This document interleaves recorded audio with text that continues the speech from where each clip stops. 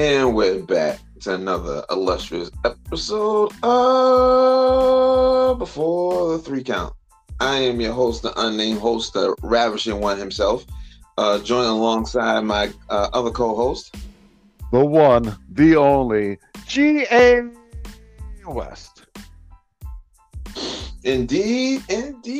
I guess this would be considered a mid or not a slow week, but not a crazy week in the world of wrestling. We just discussed off air some interactions in the world of AEW. This past Collision episode between Edge and Pretty Ricky Starks.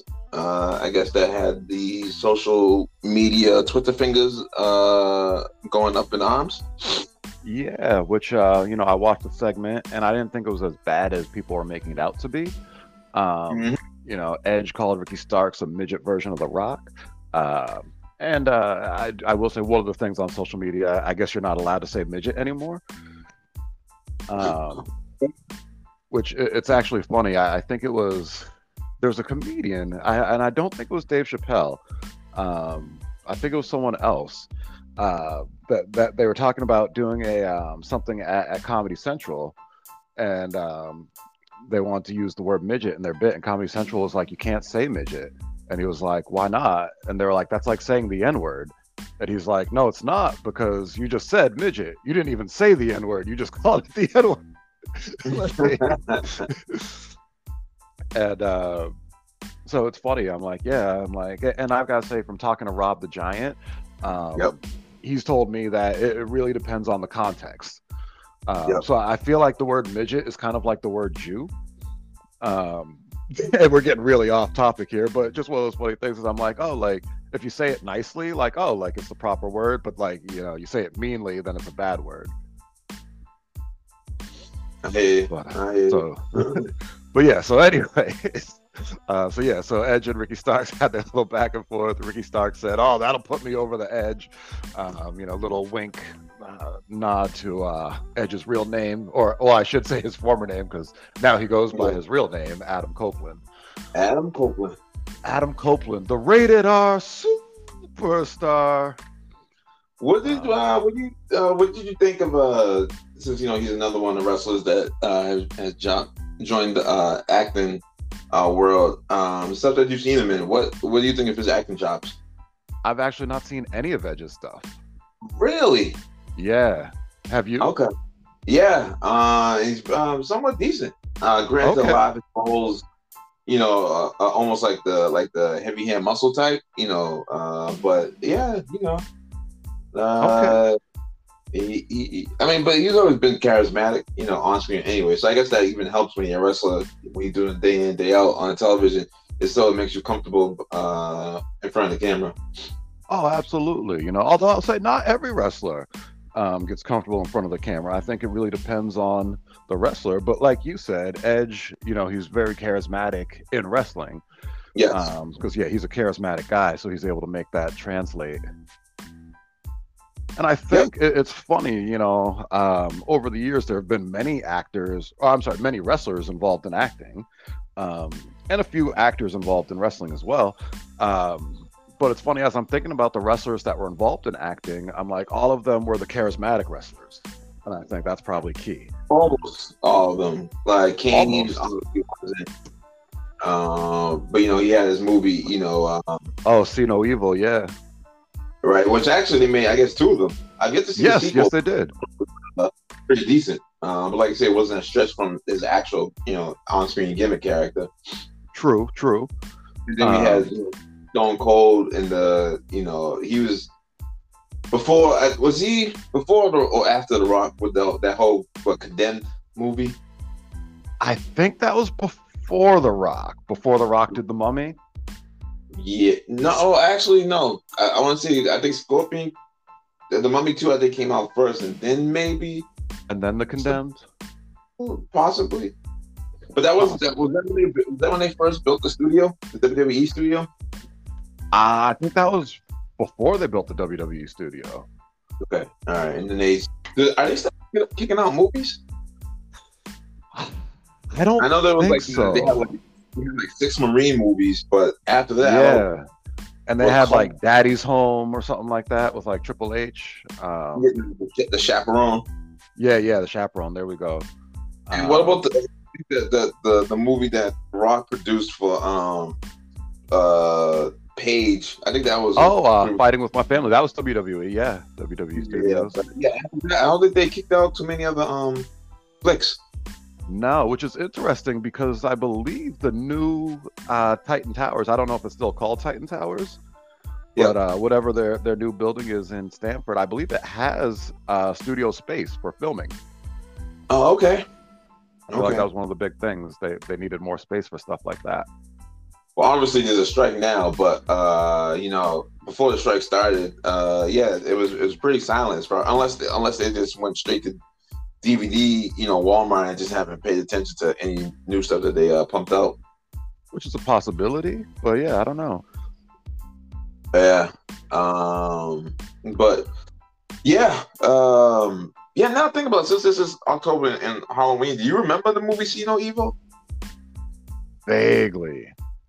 I was gonna really say, more than anything, I remember them trying to say that Kane became that movie character. I was gonna say, I was about to bring that up. Like, I think that could have been a decent storyline, blending the two lines between. Because I think they sort of did it originally with No Holds Barred and Zeus and them, but it sort of it was like a one-time thing. But I think they could have actually done that with Kane and somewhat bring back like a sense of hint of realism. With the business. I feel you. It's funny. And speaking of No Holds Barred, shout out to Tubi, because No Holds Barred is playing on Tubi right now. Oh, nice. So yes. I'm trying to remember. Did the movie introduce Zeus, or did they have the matches with SummerSlam that led into the movie? No, like, how they introduced Zeus, and then the story, I believe, was Zeus still had heat with Hogan. Like the character Zeus, though, not Nate Tiny Lister. Right.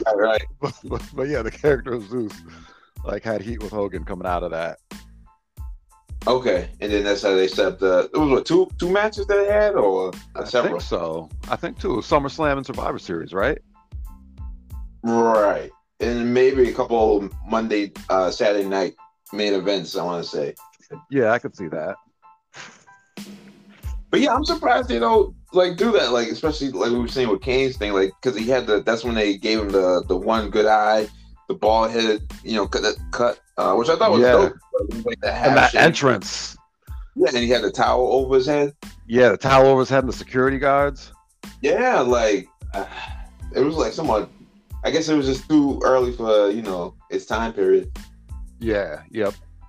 No, I love it. It's funny. I'm like, I want to go back now and watch some of that stuff. Yeah, because it's almost sort of remnants of Lucha Underground. Granted, which I still got to watch. Yeah, it's on a much smaller scale because it wasn't theatrical, but it was pretty cool to see. Cool. But yeah, I also probably gonna have to go back just since it's Halloween and check out the See No Evil movies. Like we said, they both had Kane in them, and obviously it wasn't a talking role. He just needed to look menacing. So, yeah. Did you get into the Marine movies? Did you dig those? The first one. That was with John Cena. Yeah, the first one was John Cena, and then I think they did one with Randy Orton, and then it was The Miz after that. Yes. No. There was one with Ted DiBiase too, right? Yeah, Junior. Ted DiBiase Jr. Yeah. And then Randy. And then The Miz. I think Shawn Michaels is in one, and then Dolph Ziggler. There's Becky Lynch, I think, might be in one. Yeah, they're 5 different wrestlers in one. Yeah. So yeah. And we already mentioned Triple H was in the Chaperone. He also was in. I don't know if people remember because it was a terrible movie. Blade Trinity. I think I was one of the only people that liked that movie. Hysterical. Because Triple H was in it, or you just liked it off of GP? Probably both. Thinking about it, Okay. I'm thinking about me at that time period. I remember being hyped because Triple H was in it, and I was a big Triple H guy at that time. Okay. But I loved the Blades series. Big Wesley Snipes, Blades, man. Yep. But yeah. And I'm trying to think what else this with Triple H and so he had that, he had Blade. Yeah, Triple H. Now I think about it, I know that he was trying to do like similar with The Rock, have his movie career jump off, but it's sort of him and Stone Cold sort of fits it out as being big name All things movie guys. considered, yeah, all things considered, it's kind of funny looking at it. Yeah. Yeah, I have to think a lot of that though is because The Rock took the movie seriously. Well, Like, all they played up to his wrestling persona per se, like because there's a lot of his first beginning roles were charismatic. You know, you had like the Rundown, you had Walk and Tall. Like these are all like Rock persona characters, somewhat to no question. You know, But I think the level of seriousness like he took with it, like he was like, "Oh, I'm leaving wrestling. Like I'm gonna focus on the movies." I True. think that's why he ultimately did well. Like Stone Cold, it's funny. Stone Cold was retired from wrestling, but I don't think he ever Right. wanted to be an actor. Nah, So I think but that makes it different. probably paid better though, less bumps on your body. Totally. But then also he could only be typecast with so many characters. Like you can't really see Steve Austin doing like being a leading, lover guy type of, romantic type of guy. You know what I mean? No, but Austin, he'd make a great like Bruce Willis type action hero. Yeah, Bruce Willis has like even like his characters have like a softer tone to him. I don't think Stone Cold could pull that off. I guess I don't know. You ever see that meme with Austin swirling some wine? Nah.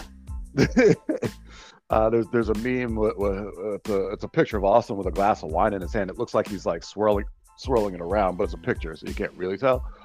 Yeah. But and yeah, I'm trying to remember what the meme says. Something along the lines of like, you know what it is? It's a picture of Austin from the Stone Cold days, 2 beers in his hand, and it's like drinking at 21, and then it's a picture of Austin with the wine in his hand, and it says drinking at 40. So that's what the meme is. Yeah. Oh goodness. What about with the current, we got The Rock, Cena, and Batista. Which out those three you think are gonna become whose acting legacy will hold up the highest? I'm actually gonna say Batista. I think a lot of people would agree with you with that. Yeah, like I think The Rock almost too big for his own good. What do you mean? Like he's such a big star Okay. that I feel like it's going to be one of those things. Like when people look back on his career, they're going to call him overrated. Whether he is or he isn't doesn't matter. Just when you become that big, that's how it is. Do you think he'll?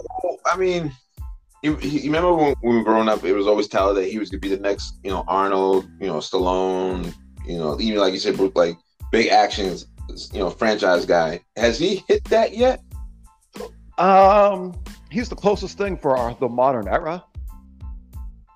Right, but folks on the other side of the coin who also mentioned that he hasn't made a franchise like they did, like the Rambos, the Rockies, the Die Hards, the Terminators, the Predator. You know what I'm saying?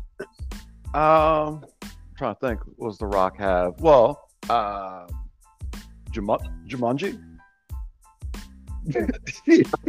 Yeah, but see, you just said it right there.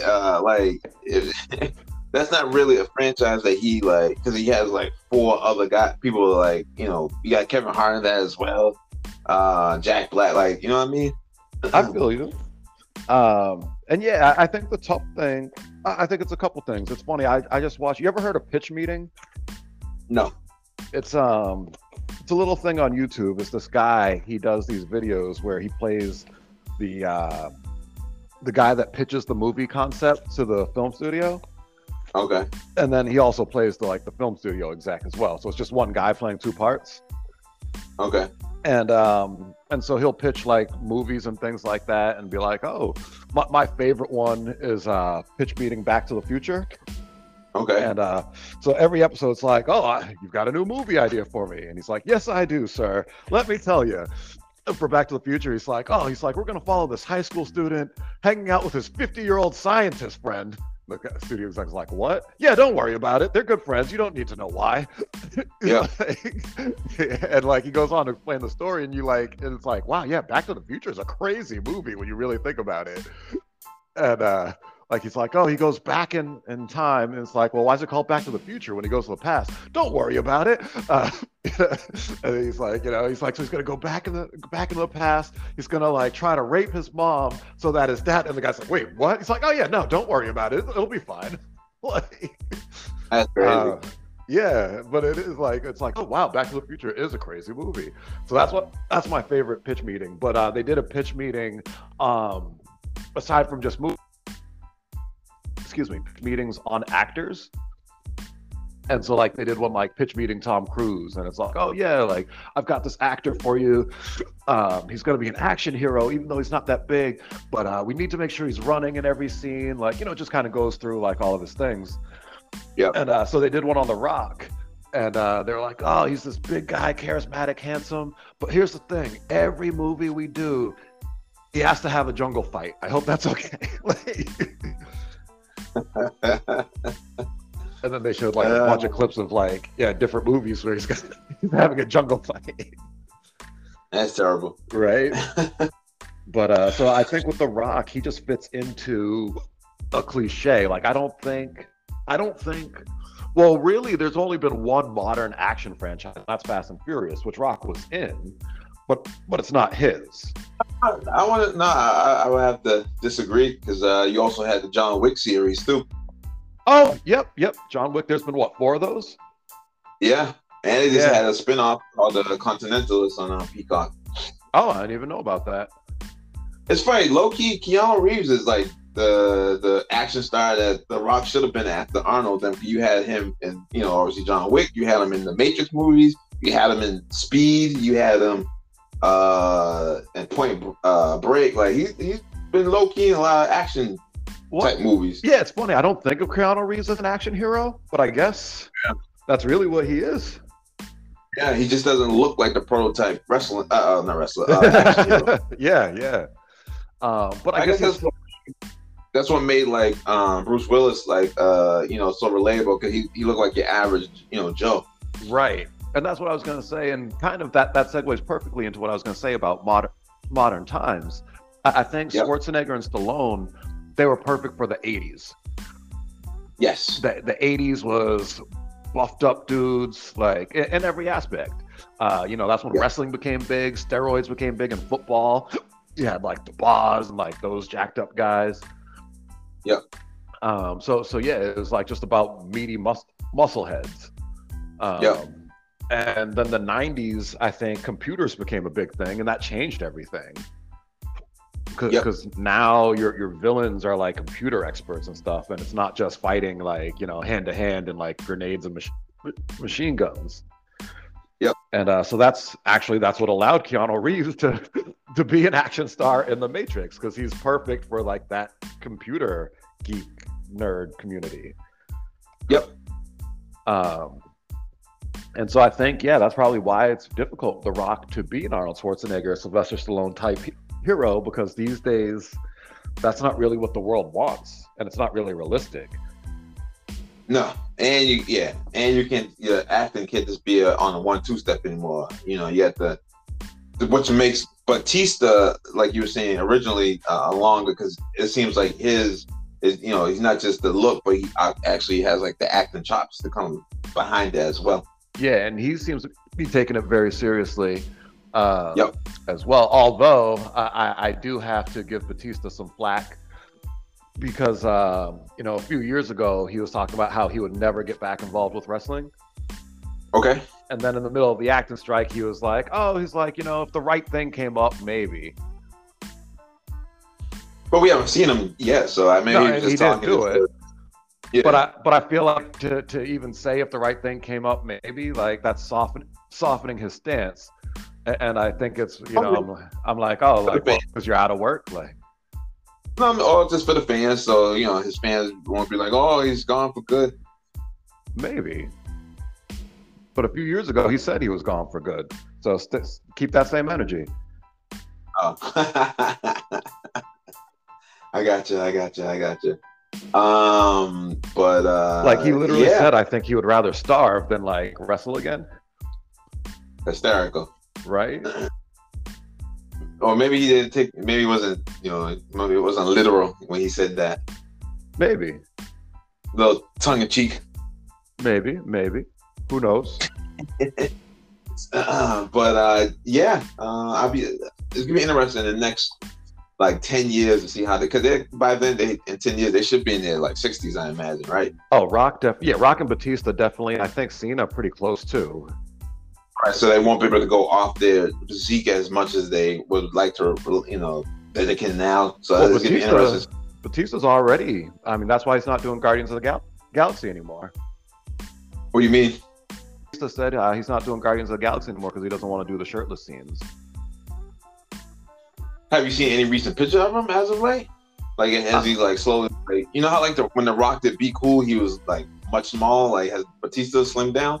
Nah, Batista still looks like Batista to me, but that's Oh, with a okay. shirt on. So I understand. It might be a little different with your shirt off and not wanting to diet. Yeah. But he's still like big, big. Yeah, he's still big.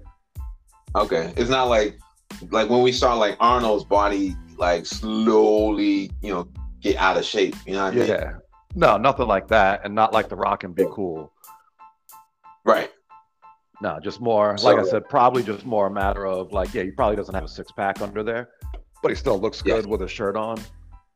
yes, yes. That's what I'm saying. It's gonna be interesting to see how they gotta look when they can't rely upon the physical aspect. No, for sure, for sure. I think for The Rock, that takes him out altogether. Yeah, well, I mean, hopefully by then, like you said, in 10 years, that gives him a lot of time to brush up on his acting. Yeah, if he wants to. I mean, to be fair, I feel like he's pretty close to a billionaire right now. So if he wanted to just stop everything, he probably could. That's true. That's true. That's true. But side note, I've been watching like a lot of Halloween Havoc. Currently watching one right now with Flair and Hogan as the main event. But Okay. but I've been noticing Paul Orndorff, his atrophy in his arm. I thought that started like much later in his like career, but like you can see like signs of it. Oh, okay. Well, yeah, by WCW, what year are we talking about? This is Because that's got to be at least 94. mid 90, 94. Oh, so this is early Hogan. Yeah, but no, but not Hogan. Paul Orndorff. But I was just thinking the time period. I'm like, oh, this is Yeah, early Hogan. Hogan WCW.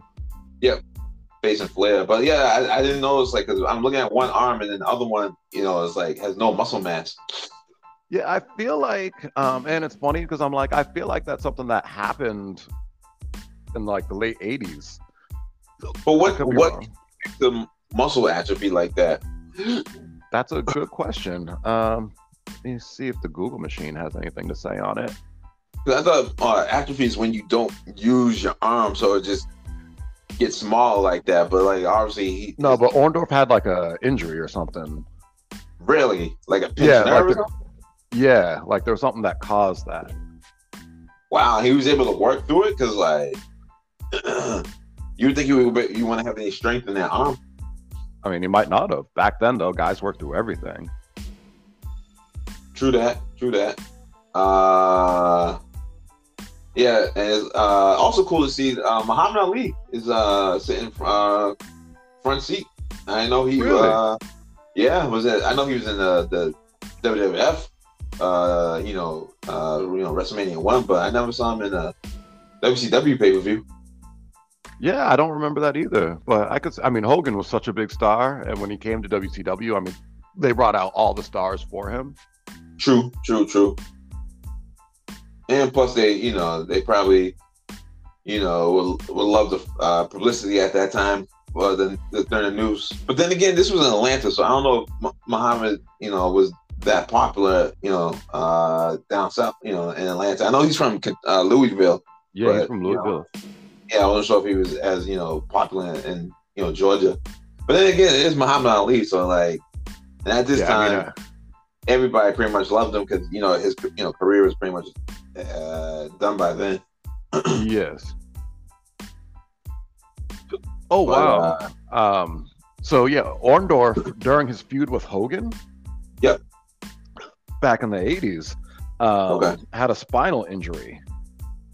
From it's unsure if it was in the ring or if it was while weightlifting. Probably weightlifting sounds more legit, I imagine. Potentially, I'm like, it could go either way. Too much weights, but like you said, a spinal injury—that's a little crazy. Yeah, it was a spinal injury, and it diminished the use of his right arm. Yeah, makes sense. Crazy. But you can't build up any more muscle after that. But then again, if it diminishes, your your use, it's so hard to. Yeah, no, totally. So it's understandable. Yeah, but yeah, I was like, oh wow, I didn't, because I thought it was much, later when his arm was in like bad shape, but wow. No, I feel you. But yeah, no, apparently, yeah, it happened then.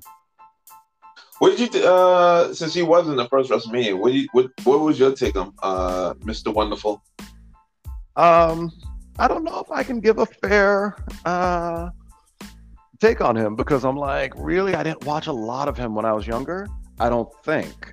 I mean, I must have because he was around. He was WWF, but I don't like remember him. Right.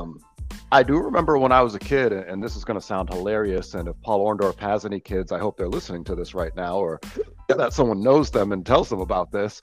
Because when I was a kid, I honestly thought that God, like, the big being in the sky, I thought he looked like Paul Orndorff. It's hysterical. Right? Like, I'm like, and I didn't think Paul Orndorff was God or anything like that. But like, I was like, oh, God probably looks like Paul Orndorff for whatever reason. I don't know why I thought that.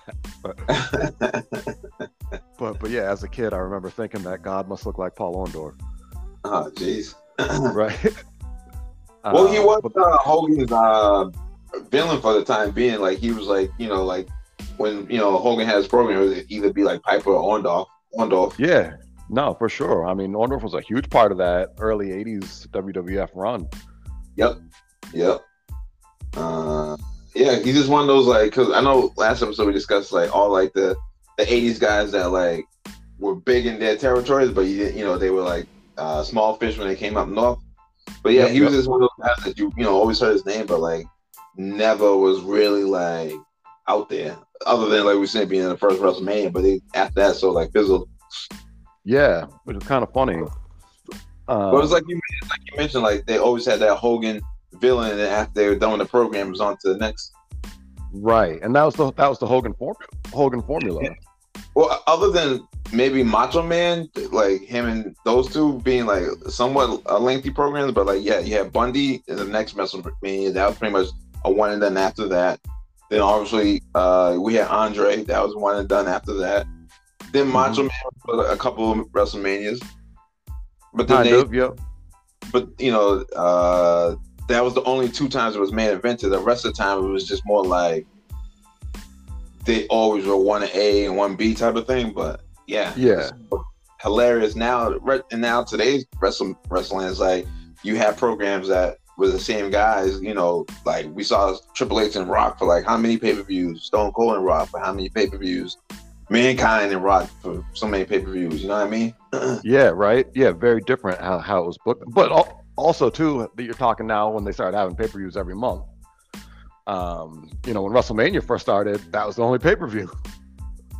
Well, did they ever have rematches for like the other ones for like SummerSlam or Survivor Series or Rumble, or was this still Hogan onto another person?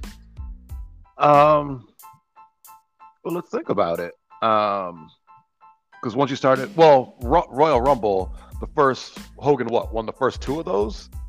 He did?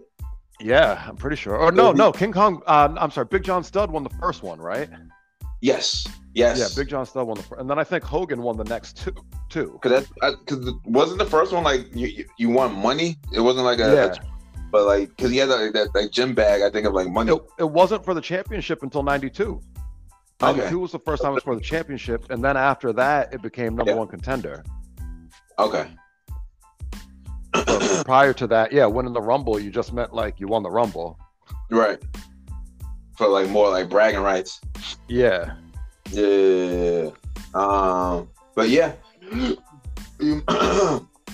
Yeah, so like we were saying, the Mania main event rematch didn't happen till like I don't say Attitude Era. Then you had like the backlashes and all, like you saying, like the multiple pay-per-views. Right. So they had to fill the time. Yeah, to stretch out the dollar. Exactly. That's what it always comes down to at the end of the day. Pretty much. Dollar bills, y'all. Cash moves everything around me. Since this is, like I said, this is a 94 Halloween Havoc. So ours owned off in Paul Roma are facing Marcus Bagwell and the Patriot. And I never know. Bagwell, he when he was like not super gas to the gills, he can move. Yeah, young Marcus Bagwell. Yeah. I'm like noticing like how like shopping, like same thing with Paul Roma. I never like saw a lot of his matches, but like watching right now, it was like they're pretty good. Okay. Yeah, because I'm so used to Bagwell. During his NWO days, so he was like super gas. Didn't do a whole lot of acrobatic stuff. Right. And like now in this match, he's like more of the workhorse. I think the Patriots maybe been in the match for like 2 minutes, which is also hilarious. I thought he was only in the WWF. I never know he was in WCW as well. Oh yeah, yep. That was it's funny. I'm pretty sure if I remember right, Patriot was Bagwell's first partner, and then it was Scotty Riggs, and they were the American males. I thought Too Cold was his first partner. Oh, actually, you know what? You are right. Too Cold was his first partner. Actually, I think Eric Watts might have been his first partner. Really? And then Too Cold, and then Patriot, and then Scotty Riggs and the American males. So it sounds like majority of his career has been in tag teams. Yes, actually, now that we're talking about it, I never thought about it but I think you're right. But wasn't him and Steiner tag tandem as well? Not really. I don't know what you would call them. Like Buff wasn't his manager, but he wasn't his tag team partner. Okay. It's kind of his mascot. I don't know. Okay. All right. Yeah. So interesting. Let's see. All right. So we discussed AEW, the Collision situation with Adam Copeland and Pretty Ricky Starks. Yep. Biggest wrestling news this week. I don't know if you heard. NWA got a TV deal. Oh, nice. Who did they sign with? The CW. Oh, wow. That's a good look. Right? What nights? Hasn't been announced yet. Just so far, it's just been announced that they have a TV deal with the CW. Okay. All right. So that's pretty big. Yeah. Do you look forward to? Did you see any of the YouTube shows? Very little, to be honest. So, do you see yourself potentially watching this, or probably still the same, just not gonna really watch it? Probably still the same, but you never know. It's funny. One of the things I'm realizing about myself, even though I consider myself a wrestling purist, I'm really not. And I can say that because I'm like, oh, the NWA presentation doesn't really appeal to me that much. And I'm like, that's just like in the ring and matches. Because they're trying to do that whole throwback of like, the tapings in like those like quaint, gyms they used to do back in the day. But I'm like, I like some of the production stuff. I'm like, oh, I like a big entrance, like the theme music, like gets me hyped, I'm actually happy. No, what's that? That's why I always preferred Pride's presentation compared to UFC because their Yeah, emphasis yeah, and their music was like crazy. right. And like I'm happy for Adam Copeland. He gets to keep his theme song. Nice. So yeah, like so it's still on this day. And I see clearly. It's a great song. Fits him so well. Um, so I'm glad that he got to keep that since that's not actually a WWE theme. Nope. And but he did have to change. And I don't know now what they say at the beginning, but it's no longer the "You Think You Know Me." Okay. It's something else now. They say at the beginning. I couldn't quite catch what it was, but that must have been WWE's property. Yeah. Yeah. I got you. I got you. Oh, you know what? Yes, that was definitely WWE's property because that was from his original theme song. Oh, it was. Yeah, when he was like Dark Edge and the Brood. Yeah. It When was did like they? When? How did they transition from vampires to just regular Canadians? after the breakup of the Ministry of Darkness. So how? But how did they? The next day they just came down like, oh, we don't have our teeth in. Like, what? I don't remember.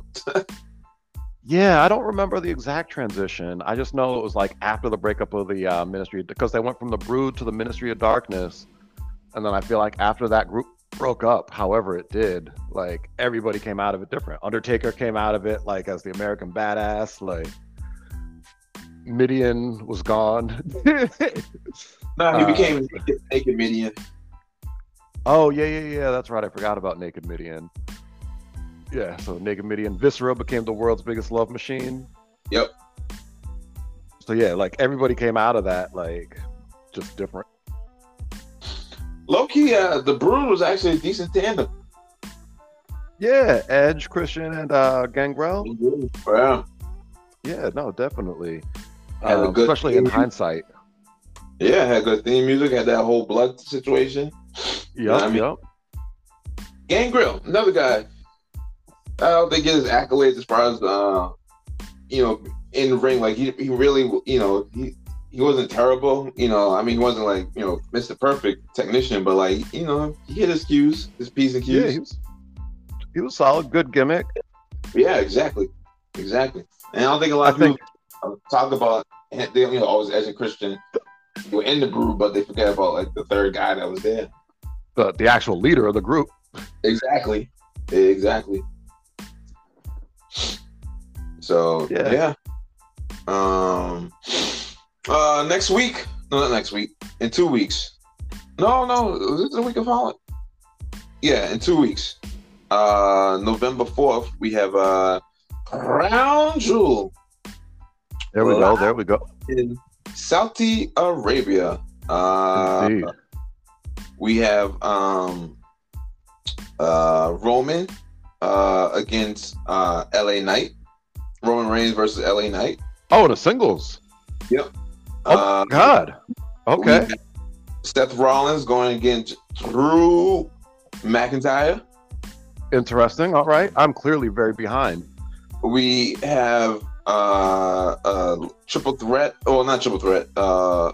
1, 2, 3, 4, 5 female competitors: Nia Jax, Rhea Ripley, Shayna Baszler. Who are these other two women? And 2 other competitors. Is Raquel Rodriguez one of them? Yes, there you go. Okay. Some other person. Zoe Starks. Possibly. But yes. We got Rey Mysterio Jr., not to be confused with Senior.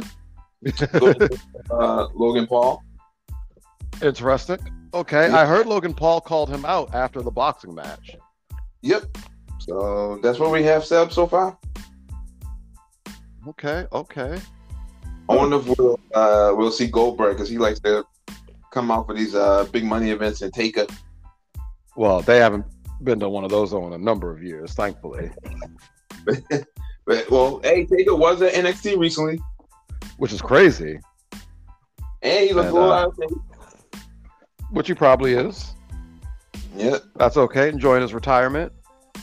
Yep. Him and what's his wife's name? Michelle Michelle McCool. McCool. Yeah. Yep. Hanging out there in Texas, fishing. And in my head, for some reason, like Layla is also with them. She's not, but in my head, like her and Michelle McCool come together as a package, Hysterical. right? What your take on the Crown Jewels? Fan of them? Like of the the matches? Lately they've been better. Yeah, when At first they were, yeah, at first they were just kind of random, like money let's grabs. bring back, yeah. But now it feels like it's a regular part of the WWE schedule. Yep. And and they're doing a good job of having all the stuff make sense. Like, you telling me right now, like, oh wow, LA Knight and Roman Reigns, that's shocking to me. Why is that shocking? Because I don't think they're gonna put the belt on LA Knight. No, of course not. So I'm like, wow, like I'm surprised they're gonna go there. Yeah, I wouldn't even put the European belt on What? That's ridiculous. But, Actually, no, that's not ridiculous. I wouldn't put the European belt on him either. He's way bigger than that. I would put Seth Rollins' belt on him. Nah, that's beneath him. That's beneath LA Knight? No, Seth Rollins. What? But do we dare you talk about the big Kavorka like that? do we think that I don't know if we didn't say it.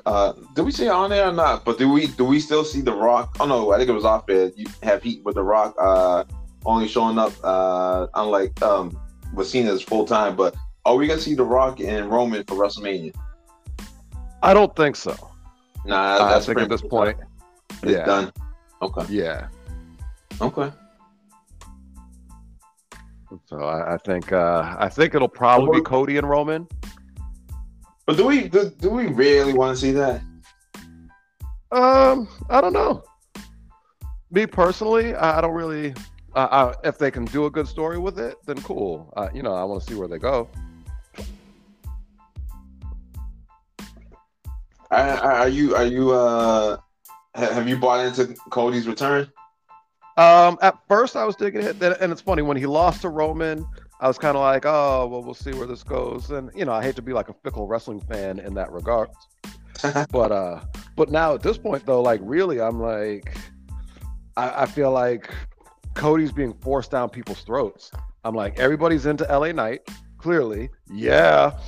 And then after that, like, I'm like, oh, like, I don't know who the big babyface star is right now, but I'm also a few weeks behind on wrestling. Would you think they're trying to make him into the John Cena of today's crowd? I think so. I do think that's what they're trying to do with Cody, Okay. and I think that's what Cody wants to be. Okay. At least for now. It'll be Okay. interesting. I think the real money with Cody is him as a heel. Okay. He does great heel work, but that can come whenever they want it to come. What pays the bills better, heel work or villain or face work?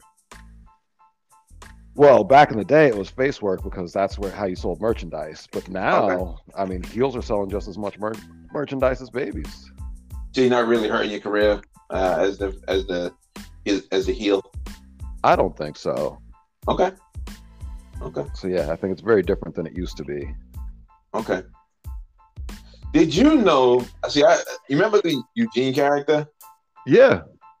Well, like I said, watching Halloween Havoc. Apparently, this Dave Sullivan character that's very reminiscent Evad of Eugene character. Yeah. I didn't watch WCW at this time because at the time during cable you can only have so many channels and it was all about USA Network and WWF. So this is all new to me. So quite interesting. Yeah, Evad. Yeah, Kevin Sullivan facing Dave Sullivan as which I never know. Was that like his brother or his son or something? I think it's his legit brother. Oh, okay. Well, are you talking about kayfabe brother or gimmick brother? Kayfabe. Oh, really? Yeah, I think legit. I didn't even know he had siblings. Me neither until Evad came out. Until what? Until Evad came out. What's Evad? Dave Sullivan. He used to spell his name backwards. Oh, hysterical. Yeah. Yes, but I guess he was a big Hulk Hogan fan because he's rocking his gear. Yeah, yeah, he did like the Hulk Hogan gimmick. Very reminiscent of Eugene. What did you think of the Eugene gimmick? I hated it, especially because I knew how good of a wrestler Nick Dinsmore was. Who's that? Nick Dinsmore is who played Eugene. Okay. And at that time, I was very, and it's funny to think about. I'm like, I feel like at different points in life, like I'm good with internet, and different points I'm not. Hysterical. But at that point, I must have been very good with internet because I was deep into what's going on at OVW. Oh, he was Like, OVW. Yeah, he was an OVW guy, and I knew like all the OVW guys who was doing what. Like, so so I was very disappointed to see him come in as Eugene when I'm like, what? This is Nick Dinsmore, OVW heavyweight champion, like the top guy. Oh, so he was a champ, Yeah, and was he a worker or was he so? yeah, he was a worker. No, he was a Okay. good worker. Like, and I think the thing is, so he was an OVW original, meaning like he wasn't signed to a WWE developmental. So he was there when Cena was prototyping. Brock was there, and Batista was Levithavian, whatever his name was. Leviathan. I don't know if Dinsmore was there with all them. I think he was. Okay. I do think he was, but I'm not sure timeline wise. Okay. But that kind of makes sense that he would have been there with all of them. I'm just thinking about when he debuted on TV. But he wasn't a guy that was signed to developmental and sent to OVW. Like he was a guy like that lived in Kentucky and went to train at OVW. So was he? Did Cornette have his fingerprints on him, or was he before? Oh, or after? definitely. Yeah, he's definitely a Cornette guy. Okay. And so yeah, when he did actually get signed and called up to the main roster, like it was like, oh, like, all right, we're gonna see what we can do with you. Okay.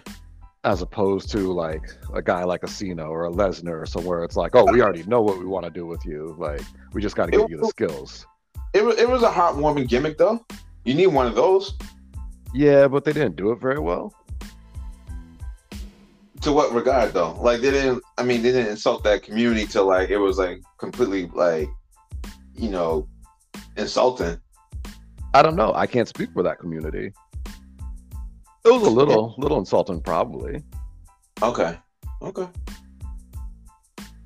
I would think. Okay. But yeah, I don't know though. We would have to have that community on the show to speak on their behalf. But yeah, it was I felt like the gimmick wasn't done very well, but that's also because I was a big Nick Dinsmore fan and thought he was going to do big things in WWE. Okay. Whatever happened to him? Is he back in the Indies? I think he just got fed up with wrestling and left, like so many people from that time period did. Oh, really? Yeah. Well, did they rebrand him, or was he always the Eugene character? He was always Eugene. Oh, okay. And yeah, so many people from that time period, they just got fed up and they left wrestling, or they turned to drugs or all sorts of things. Like that's a really bad time period. Whatever happened to the Basham brothers? Same thing. I think they got fed up with wrestling and left. Good tag team. Yes, great tag team. And what's crazy is in OVW, before they got brought up as a tag team to WWE, they were singles wrestlers in a feud with each other. That's even hysterical. Mm-hmm. And they also really didn't need Linda Miles too. Like she didn't really add anything to the tandem. Like I think they were fine on their own. Yeah, I didn't mind her, but yeah, they didn't need her. She definitely gave them some kind of a look and presence. But yeah, they could have done without it. But her character was like a dominatrix type of thing. So like, what? Yeah. Wrestling was really weird during that time period. Yeah. Were ratings going down or up, or were they like plateauing at that point? Ratings were probably starting to go down at that point because you figured this is after really the big NWO, WCW war. Yeah. So this is during the Ruthless Aggression era, though. So this is, yeah, well, all the workhorses were getting their shine. Like Eddie, was getting his shine, and like You had Brock Lesnar being introduced to everybody. You had Kurt Angle putting on, crazy matches. So I mean, at the time, it was, it was a workhorse era, I would say. Yeah, I agree with that, but I don't think, in comparison to the Attitude Era, like, it just wasn't the same ratings wise and everything. Because the world was different too. Like Yes, Ruthless Aggression was going on, the world was somewhat stagnant. We didn't have any crazy, like, other than I would say probably 9/11. There wasn't too many like new. then the London bombings. What's that? Then the London bombings. When was that? What year was that? That was probably around 04-ish. Okay. It was whenever. Do you remember? What was his name? Muhammad Hassan. Okay. And he had the terrorist gimmick. Yep. Yeah. The London bombings were whenever that was going on, because that's what caused the gimmick to come to an abrupt stop. I thought it was when they like kidnapped the Undertaker. Yeah, that happened literally the same day as the London bombings. Oh, okay. Okay. And so it's like, oh, bad timing, bad luck. So I was gonna say, is that the last time like Vince and company like try to reflect a real world event into wrestling? Because you don't see it anymore. Yeah, I feel like that probably was like they were like, ooh, this didn't work. Yeah, because you remember even with Desert Storm, you had Sergeant Slaughter turncoat against the U.S. and him and Hogan had that WrestleMania match right on the cusp of Desert Storm. Yes, which also didn't work. And then you had the whole OJ chase. Then you had Goldust and Roddy Piper. They try to play into that. But yeah, like now it's like they don't even reflect any current event news. Maybe because it's a public company and that'd be pretty taboo to do, I guess, in today's climate. Yeah, I could see all of that. It's just not the same world. Nope. Yeah, because with the Hassan character, like it was one of those situations like the character got like nuclear heat, which is like something you as a businessman what you look for as far as wrestling. But like you said, like it just probably wouldn't been smooth to do. Continue with that. Which sucks for the wrestler. Yeah, it sucks for the wrestler because he pretty much that was all she wrote after that. Yeah, he was done. And what's crazy is he's Italian. Oh, so he just has a great tan? Yeah. He's that, that dark-skinned Italian. Okay. Yeah. So, yes, I'm surprised they couldn't repackage him or something. Unfortunately, I think the gimmick just doomed him, and they were like, all right, we're done with this guy. like to put all the blame on him. Yeah, which is even crazier. But I'm confused if he ever went to do any indie scenes work, or he just got out of the business after that. I think he just got out the business altogether. Okay. Oh, goodness. That's the wacky world of wrestling. Right. Yeah. So true. Hilarious to see a young Dustin Reynolds pre-Goldust on Halloween Havoc as well. Oh, the natural. Yeah, we should do an episode one of these days on kid wrestlers. With their fathers or mothers being like super good. Like a superstar, and them either fizzing out or taking the reins and going even further than their actual parent. Don't know what the ratio is as far as like who succeeds and who fails. The ratio is probably more failures than success. You think so? Probably, because we probably not heard of most of the failures. Well, yeah, it's funny because I'm they showing vignettes of Arn Anderson, and I was just reading that they released his son. I don't know if it's true. Brock, is he released or not? Because he's no longer on the website, so it's believed that he was his contract probably came up. Now, how was he in AEW? I mean, he looks just like his dad. Oh yeah, I got that, but I'm talking about like work style. Wrestles pretty similar to his dad. Really? I Yeah, could go. yeah, I could go, but it's era.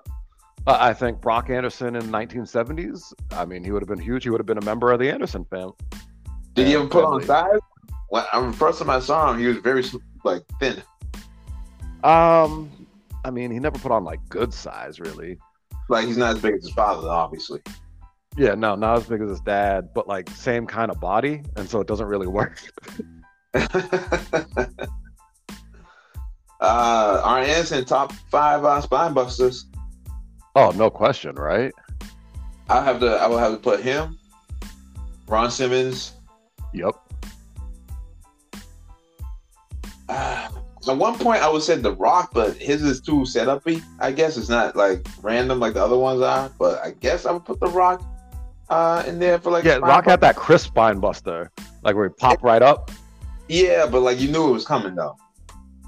I feel Like you. he almost like gave the guy a hug and laid him down like gently while he was doing it at the same time. Like that's one like between Ron and like Arn, it was like they could care less about your well-being. Especially You're just getting snapped. Ron Simmons is like pick you up and let gravity do the rest. Right. I would hate to be a handsome guy and have to take that. Seriously. If you in not Brooklyn Brawler shoes, but local enhancement guy. Yeah, Barry Horowitz shoes. Which wrestler would you not want to go up against? Oh, LOD. No question. Oh, you don't even have to think about that. Nope. So although, now that I'm thinking about it, yeah, maybe the Beverly Brothers. Oh my goodness, that thing was crazy too. Well, I forgot. Was that their? First of all, I forgot about the tag team, but was that their finisher always? I don't remember it. Yeah, same here. Same here. And those two guys, what were their names? Bo and Blake Beverly. Okay. Were they just like a random tag team? Because I don't remember them like ever in any other like promotions. I think they were a tag team elsewhere. Let's see what the Google machine has to say. Okay. Beverly Brothers. Not to be confused with Beverly, Massachusetts. Nope. Mike Enos and Wayne Bloom. Wasn't Mike Enos a handsome guy too? I think so. Like in WCW? That sounds like it. Oh, interesting. They were in the AWA as the Destruction Crew. Okay. And then they were in the NWA as the Minnesota Wrecking Crew 2. Oh, okay. Okay. But yeah, they had no. It looked like every time the job went up in the air, it was gonna be a bad fall. Yeah, seriously. But you often want to take the Doomsday device from LOD? Nah, nope. Because sometimes they'll flip you over, and the other time they'll just let Hawk decapitate you. Exactly. And either way, it was like bad. I feel like. Man, you ever see some of these clips of these poor? What'd you think of the Coco clip I sent you? Oh, that one was crazy too. It's like, yeah, these poor jobbers. I just like in that clip how he slapped them while he was pinning them at the same time. Right. In the face. Like, who does that? Seriously. Like, I'd be curious, like, if you got in the back, if they like legit like fought, because like that you have to fight after that, like. Right. I'll be wondering, like, if enhancement guys be like, all right, man, you went too rough on me, like in the back, or they just like, thank you, sir, handshake and a hot dog and go on their merry way. Probably thank you, sir, handshake, hot dog, go on your merry way, because you want to work again. Yeah, but you never see them pop up again, other than Barry Horowitz and Brooklyn Brawler. Nah, so here's the thing. So Barry Horowitz and Brooklyn Brawler, they were traveling job guys. And Jim Powers, I think he was another guy. Yep. So those were all traveling job guys. Okay. So those were, so it's funny. I'm like, if it was today's times, those guys would be under contract. Back then, nobody was under contract. So the non-traveling guys, how did they pick up guys then? Those are just local. Right, but it's like, how did they get local indie talent? So So they just literally, okay, yeah. okay. So back then, because it was such a small world, like wrestling was such a small world, they Yep. would just call up like whoever the local promoter was, like because back then there was only like one per state, you know, not like Okay. now where every state has 20 companies. Yes. So yeah, just whatever wherever they were traveling to, like the week before, they would call up the local promoter, be like, hey, like we need like a handful of your guys, give us your best. Ah, okay. Okay. All right. And what's really upsetting is so it's funny. Before I joined Kowalski, Yep. Kowalski was like the New England promoter. I thought Like chaotic back in was. no, this is I'm saying before I joined Kowalski. So before chaotic was even a thing. Oh, okay. Okay. Okay. So yeah, like we're talking like early '90s. Chaotic wasn't running back then. Nah, Oh, okay. I thought chaotic chaotic started. was Nah, older. Was chaos. like promotion in New England. Oh no, God no, not at all. Okay. Okay. Chaotic. So Kowalski's was the oldest. Like Kowalski started back in the '70s. As a school though, not as a promotion. This is Right, different. right. It's but honestly, it's both. Okay. See, because you said they And were this, guys from different promotions, not from different schools. well, so back then there weren't really like it's funny. Walter Kowalski, he was one of the first wrestling schools. Like there Really? really weren't a lot of wrestling schools back then. What about like the dungeon up in Calgary and then like Yep. um So yeah, oh, and that's the oh, thing. They were like, but were schools as prevalent back in the day? no, Okay, like so the wrestling schools are a new phenomenon basically. yeah, that's a new phenomenon of the '90s. Okay, so guys were basically coming out of uh like more as far as like guys in the business would, like go to like the gym and be like, oh, there's this big guy over there, let me go talk to him, see if he wants to get in a wrestling type of situation. Right, Or act like football players or amateur wrestlers. right, right. Gotcha. And that's how you hear like Austin and Undertaker talking about being trained in the backyard. Ric Flair went to like a camp in Minnesota. Okay. Okay. Um, so yeah. So it wasn't wrestling schools really. You know, it was just like a small closed off world Yep. where you maybe get invited to train with somebody. Like you know, they're gonna show you some things. Yep. Which do you think? But Do you wrestling schools hurt the business because now everybody no, can have access to it, or do you think like the ways that you're saying, like Taker and Stone Cold, like if you have the look, and we'll train you in this like crazy, like you said, dungeon condition.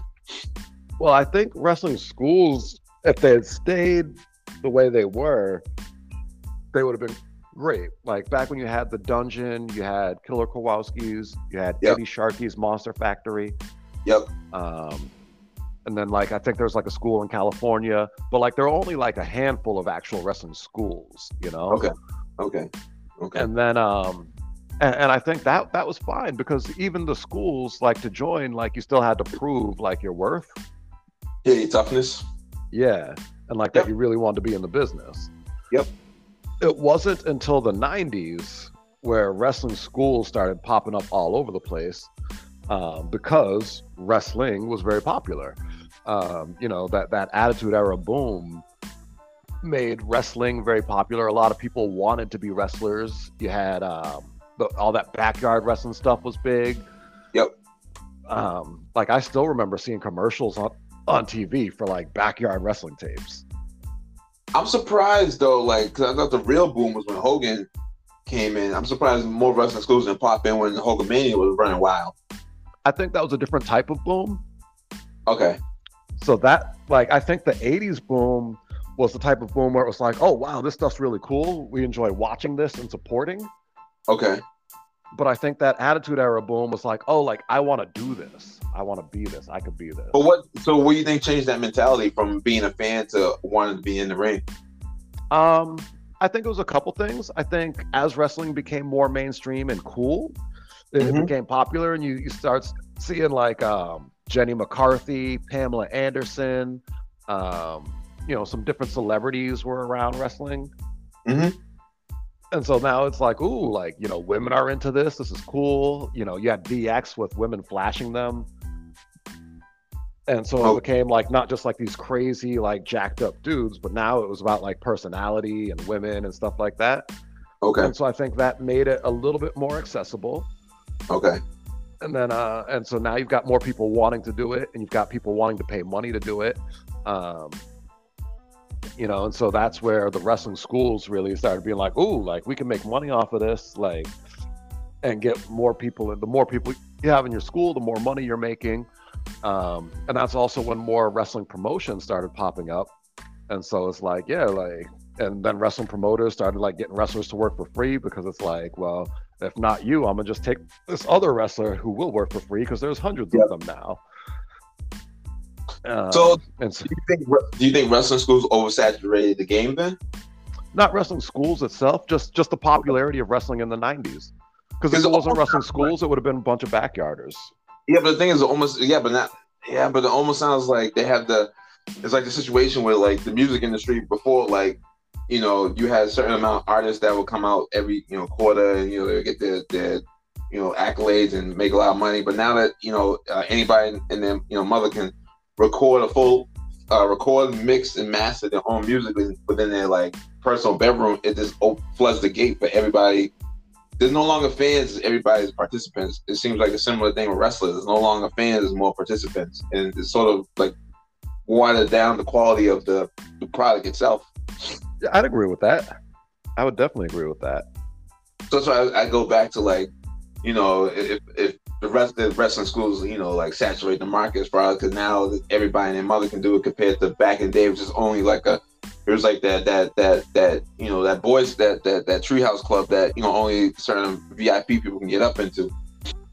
I don't think it's the wrestling schools though that did it, because really, if it wasn't wrestling schools, it would have just been a bunch of backyarders. Everybody thought they could be the next Mick Foley. Yeah, but backyarders don't have. Yeah, but Mick was like trained though. Like he wasn't just. He was. Yeah, no, everyone forgets that. But at that time, it became like, oh man, Mick Foley. Number one, Mick Foley never did backyard wrestling. Right. He made a video for a college assignment. Yes. You know, that involved wrestling. Yep. But everybody was like, oh, Mick Foley was a backyard wrestler jumping off the roof, and that's how he headlined Hell in the Cell. I'm going to do the same thing. Yeah, now I would say the Hardy Boys, they were backyarders, but they're proud of to acknowledge it, though. You know what I mean? Yeah. You know, and I think that also was a big. I think that. Wow, you ready for this? Yep. The Hardy Boys may have ruined modern wrestling. I think so. 'Cause that's what isn't what the Young Bucks got their inspiration from, the Hardys. Yeah, so many people did, and I'm thinking about this, and I'm like, yeah, the Hardys were backyarders. Yep. So right off the bat, people are like, oh, you can be a backyarder and make it to WWE. Yep. And the Hardys were small. Yeah, because they were enhancement talents when they first started. Right. And so again, everyone's like, oh, you can be small and make it to WWE. And then when Jeff got big from jumping off ladders, people were like, yeah, that's all you have to do. You don't have to be a talented wrestler. You just got to know how to jump off a ladder. Indeed. And then all of a sudden you have all these copycats, you know? Yeah. And which introduced the whole flippity flip. Yes. You know, now we have 1,000 super kicks. We got the leg slaps and like the whole shebang. It's kind of funny. I'm like, I think the Hardys were patient zero. Yeah. And it didn't help neither when you had, you know, I mean, I like watching it when it was, you know, on TV, but Tough Enough didn't help neither with the business. Yeah, that gave away more secrets. And it gave the look of like the characters before they became characters. True. You know? And it's sort of crazy because I think The Miz is the only success story out of Tough Enough. Well, and John Morrison. Yeah, John Morrison for sure. Yeah, but yeah, so because they did like 10 different seasons on it, but like it was like rarely. I guess you could say Maven, but he fizzled out with the quickness. Yeah, but yeah. Although Maven is having a huge career resurgence. Yeah, him and what's his face from ECW. From ECW. Stevie Richards. Stevie Richards. Yep. Yeah, he's another one. Getting big on YouTube. Yeah, doing his breakdowns on what went wrong on matches and stuff like that, which is cool to see. Yeah, no, definitely, definitely. I know him and AEW had some flack for a quick second, but hopefully they were able to resolve that. But yeah, you know, I mean, it's cool, but also it still pulls the curtain behind, you know, wrestling, showing like, oh, they should have this spot better, you know, compared to back in our days. We didn't know about spots and this, that, and the third. It was just moves. No, I hear you. I hear you. Do Yeah, you, it's a. do you remember it was in the mid-90s that Wrestling Secrets exposed that it was like on like NBC Do or I ABC? remember? Dude, I taped that on a VHS. I still have that VHS somewhere in my box of VHS tapes, and I watched that religiously because I was like, I need to know how to do all this. Oh Because I my knew then goodness. I wanted to be a wrestler, like you know. So yeah, I'm curious to know if like they still do some of those like the old woman that was like, you stunt know, that's granny, seen on there, yeah, like attack somebody like. right? I mean, on Did a they ever, small scale, yeah. did they ever say who was the masked wrestler or who exposed like, It you was know? Harley Race, Oh really? yeah. So he Which, was if you just go bitter? back and watch it, you can really tell. Like you watch it and Really? you're immediately like, oh yeah, that's Harley Race. Yeah, but I thought he was like one of them, like curious, you know, the old school guys. Why would he want to like do that? Probably got offered a nice payday. Oh, so you think he wasn't bitter, nothing like that? No, I don't think it was bitter. I think it was probably just a nice payday, and like you know, look where things are. So it's either you take this payday or someone else will get this payday. But the show is going to get made either way. Okay. I'm surprised Vince and them didn't try to, you know, shut it down or, you know, find somebody to like, you know, stop it from being. But then yeah, I'd be curious if a lot of people watched it too. I bet a lot of people watch it because wrestling was so popular at that time. You got to remember, you know, during the height of the Monday Night Wars, Yeah. each show was getting 8 million viewers, Raw and Nitro. So that means Yeah, but 16 million people were watching wrestling. wasn't that before that became like didn't that air like during like the like 94, 93 time? That came later. Oh, okay. Yeah, that came during the boom. Let me see if Oh, I can okay. find it. Yeah, I was gonna say, I'm Secrets. looking on YouTube if it's see if it's still up there. It's funny. I put in secrets of PR, and then it's the first thing that comes up, secrets of Prince Andrew, and I'm like, nope, that's not what I'm looking for. Here we go. Pro Wrestling's Greatest Secrets Exposed, 1998. Wow, that was a good year. Right? 1998. That's when. Wow. Now, I think Craziness. weren't there ones of these too, or was this only just one? I think it was just the one. Because I'm seeing now it says Pro Wrestling's Greatest Secrets exposed. Yeah, And it looks like it came on television. yeah, it was on TV. No, I'm saying, but no, the clip on YouTube. So I wasn't sure if it was the same one you were talking about.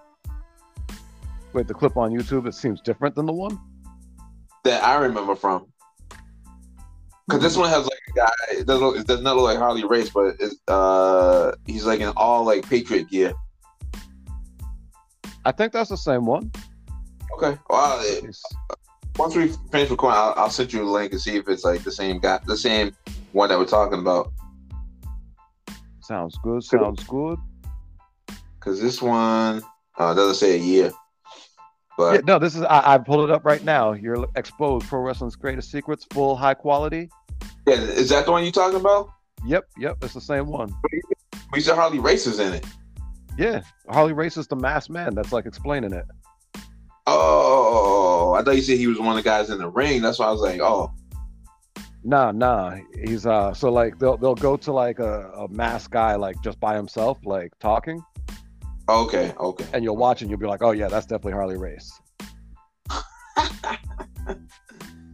Yeah, I'm watching this thing now, and I'm like, I think these guys are all like indie jobbers, probably. Yeah. Probably got the a good handshake and hot dog. Yeah. Man, man, what a time! 1998. Right. But did it sour you on the business seeing like the curtain pulled? Well, I mean, for me, I always wanted to be a wrestler. So for me, it was great. I was like, yes, it's like I'm learning how to do it. Okay. So it made you appreciate it more. I don't know if it made me appreciate wrestling more, but definitely made me feel like, oh, like I'm learning some of the things I need to know to be able to do it. All right, so question: when did it stop? They have that clip of that guy crying and said it's still real to me. When did it stop for you? When did it stop? Yeah. When did you know, like in the Matrix? When did you take the red pill? Whew. I don't know if I ever did. Wait, what? I don't know if I ever did, because it's funny. I'm like, so I've wanted to be a wrestler since I was like 10. Okay. But like at any point in time, I'm able to like, sometimes I'm able to enjoy it like as a fan, and sometimes I'm not. But like that can change like literally at any given moment, even today. Wait, when you saying when you were 10 years old, that happened? Not when I was 10, I was still enjoying it very much as a fan. So you were still in the Matrix at that time? Yeah, I mean, I knew it was a work. Really? Even at 10 years old? I knew it was. Who told you it was a work? I think it's funny. I don't know if anyone's. Well, you know what? It's funny. At that time, I remember a bunch of adults just always being like, "Oh, you like wrestling? You know that stuff's fake." Not just adults. I feel like kids too actually would say that. Well, I was gonna say, did Oates tell you? Since I know he was training at one point. No, Oates never like, and that's the thing. I'm like, really, it was more like bitter, angry adults that like didn't like it for whatever reason. Angry adults and angry teenagers, they'd just be like, "Oh, that stuff's fake," you know, like whatever. And I'd be like, "Yeah, whatever, I like it." Like, okay, you know, like from a young age, like I knew Santa Claus wasn't real. Like I knew wrestling was a work, but like, you don't want to like spoil that for people that's still, you know, you don't want to pull the. I mean, if there's any kids listening to this show right now and you still believe in Santa Claus, good for you, young man. But how far did you know that was a work? Like, did you know like certain people like were supposed to win and certain people weren't supposed to win, or was that still in your eyes? You know, you're still the underdog was still going to prevail. I don't know, and it's funny. Just the other day, I was talking to somebody, and I was saying, I wish I could go back and talk to 16-year-old me. Yep. And be like, hey, like, what were you thinking in regards to X, Y, and Z? Yep. Because I'm like, I kind of remember, but don't really remember, you know? Okay. And like at the time, like my mindset and thought process might have been something very different than what it is now to really be able to try to think about it. But so going back, thinking about back then, and I'm like, I mean, certain things were kind of obvious, like jobbers always lost matches, like, you know? But I'm like, oh, like I remember when 1-2-3 Kid beat Razor Ramon. Like I vividly remember that. So that tells me at that time I was shocked that a jobber like beat a star, like, you know. And but I he knew well, he was though for WWE. Well, he wasn't even 1-2-3 Kid yet. I know, he was the Lightning Kid. Yeah. But he wasn't a Kid. He was a jobber. He was winning matches? What? Against who? You might have I think it sounds like you got heat with Sean Waltman then. I have no heat with him at all. I just remember him being a jobber until he beat Razor Ramon. He wasn't. The thing that made the win against Razor, because it was more like a David versus Goliath, you know, with sizes, not by win records. No, it was also because he was a jobber. That's how he became the 1-2-3 Kid. They were like, wait a minute, like he actually won the match. That wasn't his first win. I'm pretty sure it was. It's not like he got heat, but continue. But, you know, regardless, like, but I'm like, the fact that I remember that tells me like, oh, at that time I was still into kind of the magic of it. Because if I could remember that, like, as a thing. So I'm trying to think, I'm like, at what point, like, did I really, like, fully understand all of it? Okay. And probably not, to be fair, not until I started training did I really fully understand all of it. Okay. You know, there's certain things I can remember from my childhood where I'm like, yeah, I still, you know, and that's why I'm like, even today though, I still get into it, like, as a fan. Okay. And certain things can like blow my mind. Okay. So yeah, so it's tough for me to really say. I can say when I first started training, Unfortunately, during that time period, I lost a lot of my fanhood How uh, come? bec- because they at that time they were like, "Oh, you're a wrestler, you shouldn't be a fan," which is stupid in hindsight. No, that makes Uh, sense. I disagree. Because if you're a fan, there's a small percentage in your heart that's gonna be like, you know, I should never lose type of situation. Prevail over all obstacles. I mean, you could have that in your heart and not be a fan. Goldberg had that in his heart and he wasn't a fan. What do you mean? So they say Goldberg, like, he started buying his own hype in WCW. He was never a fan of wrestling, Right. but he started believing he should win all the matches. To a degree, he should, because he had the look, and you need to have that. He was bringing in the tickets. Like, I mean, rightfully so. I don't know about all that. Okay, now you got heat with Goldberg. No heat with. I have no heat with Goldberg. Plus, low key, Goldberg was a workhorse. What? Yeah. Okay, clearly you've been taking some acid this morning or some mushrooms or. Not so later in his career, obviously, as he got older, but in WCW, I do not recall too many, if any, botches in his matches. He was always he ruined Bret Hart's career. He ended Bret Hart's career. If you saw the Stevie Richards thing, it tells a different story. It wasn't the kick, apparently. Yeah, he broke it down to something else. Interesting. Oh, that's right, because it was the figure four around the ring post. Was it? Nah, I don't know if it was that. It was the figure four around the ring post. Goldberg didn't hold Bret properly, so Bret fell on his head. That was it. Yes. Yeah. Yep. The figure four around the ring post. Yeah. Which I always liked when Bret used that late in his career. Like, it looked like it made the good use of the ring post and made the figure four actually look painful. Agreed. And it's hard too. Like, to keep up your body. Because Bret was no small man. What was he, like, 230? Oh yeah, I'm sure. Man, so. No, it's kind of funny to think about. And actually, it's what's really funny to think about when it comes to concussions. Mm-hmm. Things that we think cause concussions don't, and things that you wouldn't do. Like using that Bret example with Goldberg, like, it was the figure four around the ring post. Who would have thought that's what really first started causing the issue? Right. I don't know if you heard recently about Jon Moxley's match with Rey Fenix. Nope. Where Moxley had to drop the title unexpectedly. Nope. So Moxley had a match with Rey Fenix. This was maybe a month ago, if that. And the finish, Rey Fenix hit Moxley with a pile driver. Okay. Moxley didn't kick out. Ref stops counting at 2. It's so ridiculous. Moxley doesn't kick out. Like, everybody just kind of like looks around, and then Phoenix picks Moxley up, hits him with another pile driver. And they count the 3. But the big so everyone's like, man, like, Phoenix gave Moxley a concussion with that dangerous pile driver. But actually, Moxley got the concussion earlier in the match from a dive. From taking or receiving? Taking. Yeah. Phoenix gave Moxley the dive, and I guess Moxley hit his head on the barricade. Okay. And so that's actually what caused it. But then by the time the pile driver came, like, now Moxley's just upside down and landing on his head. So that was like okay, now you're done. Yeah, the cherry on top. Yeah. Yeah.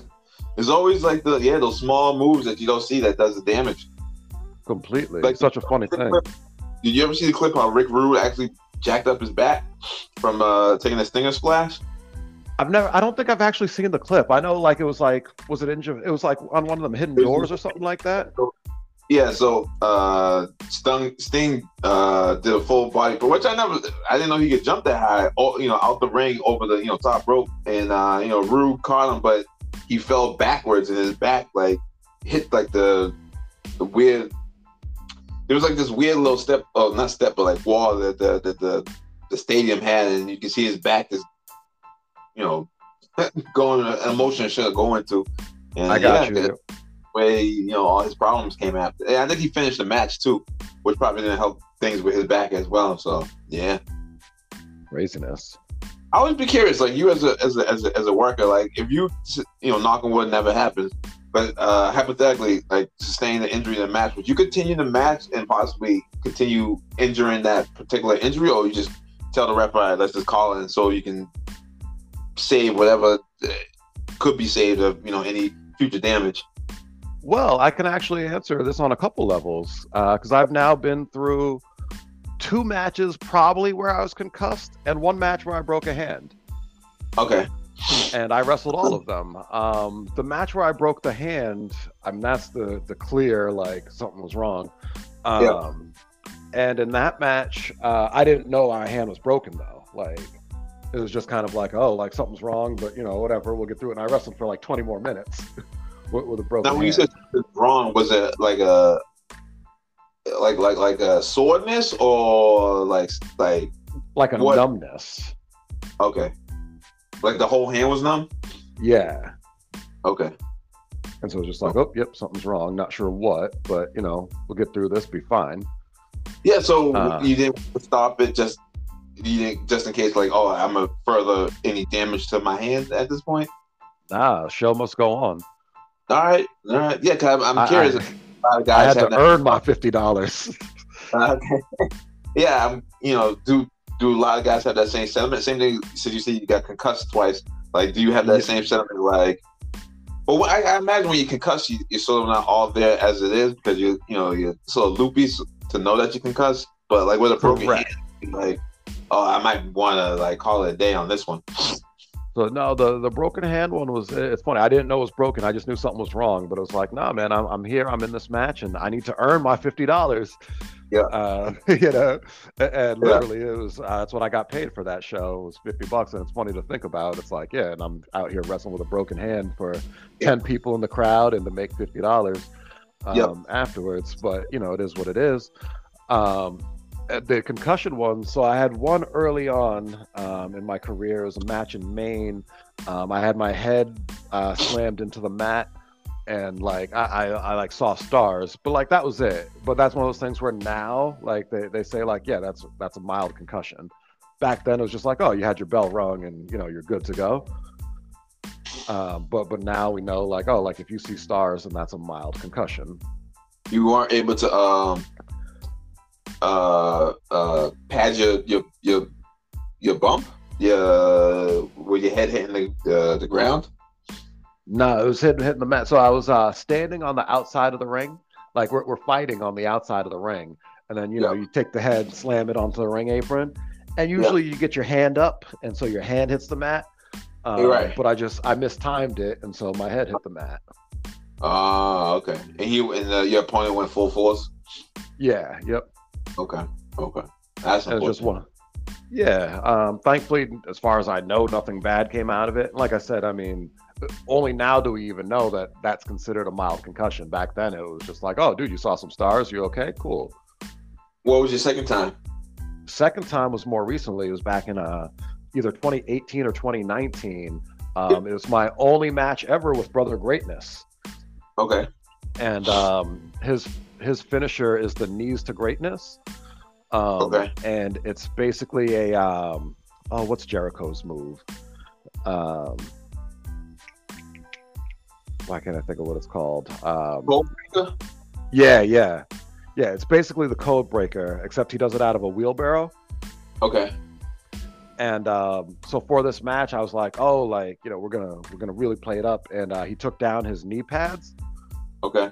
And I was purposely trying to spike myself into his knees. Like, I'm like, oh, I'm gonna turn myself upside down, like, and make this look crazy. Okay. And unfortunately, because I went right into the bone of his knees, like it was my head, his knees, and that knocked me loopy, and in a bad way. And this is probably the worst type of loopy you can be, where like you still have all your faculties, but you don't. Okay. So like I'm like bleeding, and like he's like, oh, we should just take it home. And I'm like, no, like we've got to do these next sequences.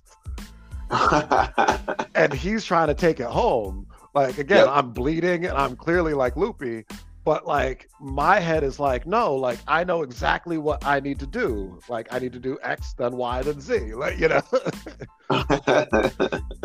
and so Well, literally like I is started he? like slapping him because like Oh he wow. wasn't going into the next spot. And so finally he just went with it, and that's afterwards can look back and be like, oh, I was a little bit concussed, and I went to the hospital the next day, and got checked out and everything, got stitched up and all that, and so I'm fine. But yeah, that's clearly like one of those situations where it's like, okay, yeah, no, you were concussed because you were. It's like being out on your feet, I guess. Like it's like, oh, like I know what's going on, but like I only know what's already in my head. So if you're trying to give me new information, it's not coming through. Did they give you like an MRI? No MRI. They Okay. just did like one of those like follow the pen with your eyes. Let's check out the flashlight in there and like blah blah blah. And I was like, yeah, no, you're clear enough. Oh, okay. All right, that's good. Good, good, Yeah. good, good, good. So would there ever be a point where you win a continued match, or you pretty much just let the show go on? I mean, in my head, the show must go on, but I guess you Yeah. never really know, you know? Got you. Okay. All right. Cool. Cool. Cool. Cool. Cool. Cool. Um, trying to think of other topics for the discussion. And meanwhile, like I say, do you have any shows you would like to enlighten everyone about coming up? Yeah. Let's see, this coming 28th of October, which is a Saturday. I have Powerhouse Wrestling in Franklin, Massachusetts. As of yet, I don't believe it's been announced who I'm wrestling, but let me check because you never know. Anything could have changed over the weekend. Powerhouse Wrestling. Powerhouse Wrestling, New England. Announced for you. So we'll find out. We'll all find out together next Saturday night what's going down at Powerhouse Wrestling in Franklin, Massachusetts. And then Saturday, November 11th, we've got Showcase Pro Wrestling. It's going to be I'm like, this one was just announced. I'm like, where was this? Here we go. Yes. Live Saturday night, November 11th. Showcase Wrestling is back at Platinum City Gaming in Taunton, Massachusetts.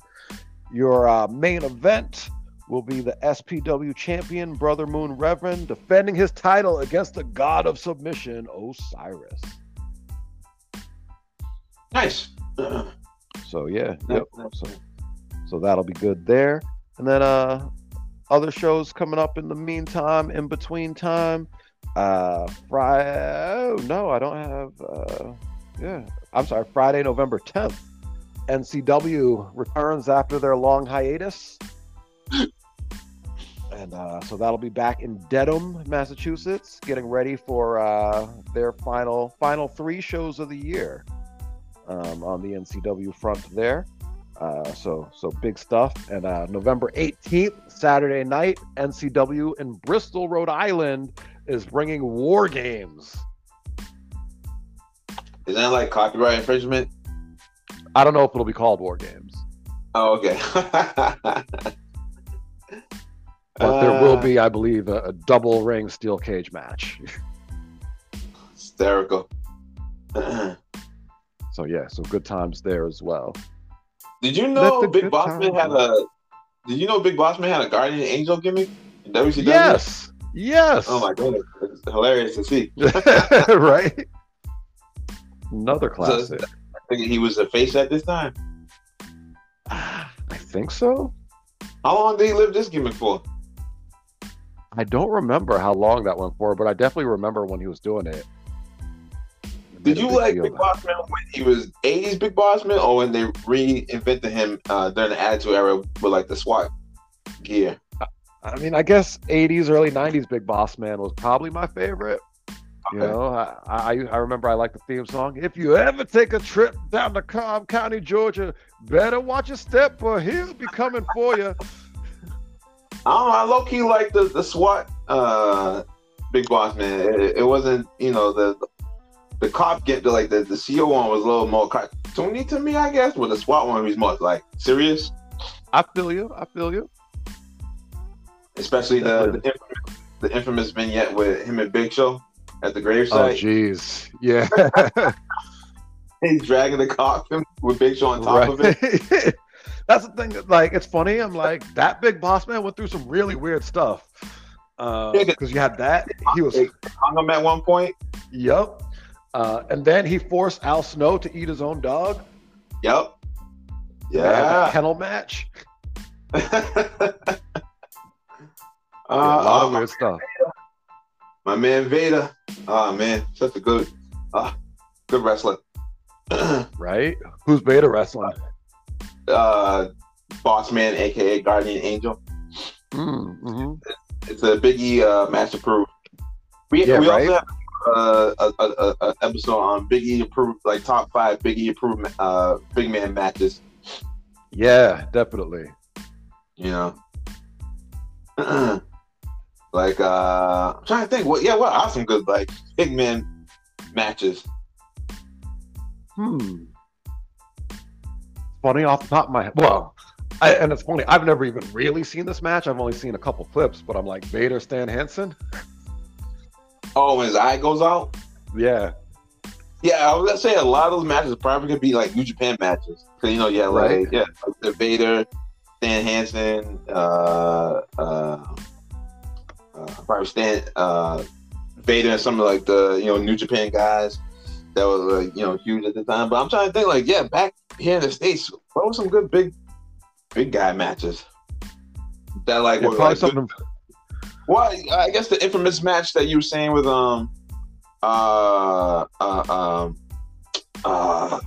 this gonna bother me now. It was like he said it was like a Meltzer 7-star match, but he was just saying tongue in cheek. Braun Strowman and then who he faced was it Almost? Oh yeah, Strowman and Almost.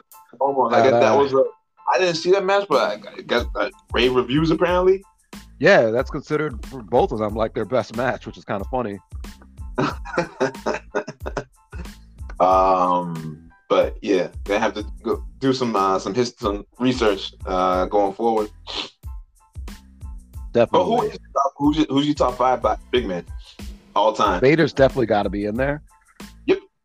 Vader might be my favorite. I'm not sure offhand, but thinking about it. Yep. I was huge on Vader. Bam Bam Bigelow should be in there, right? Yep. I agree.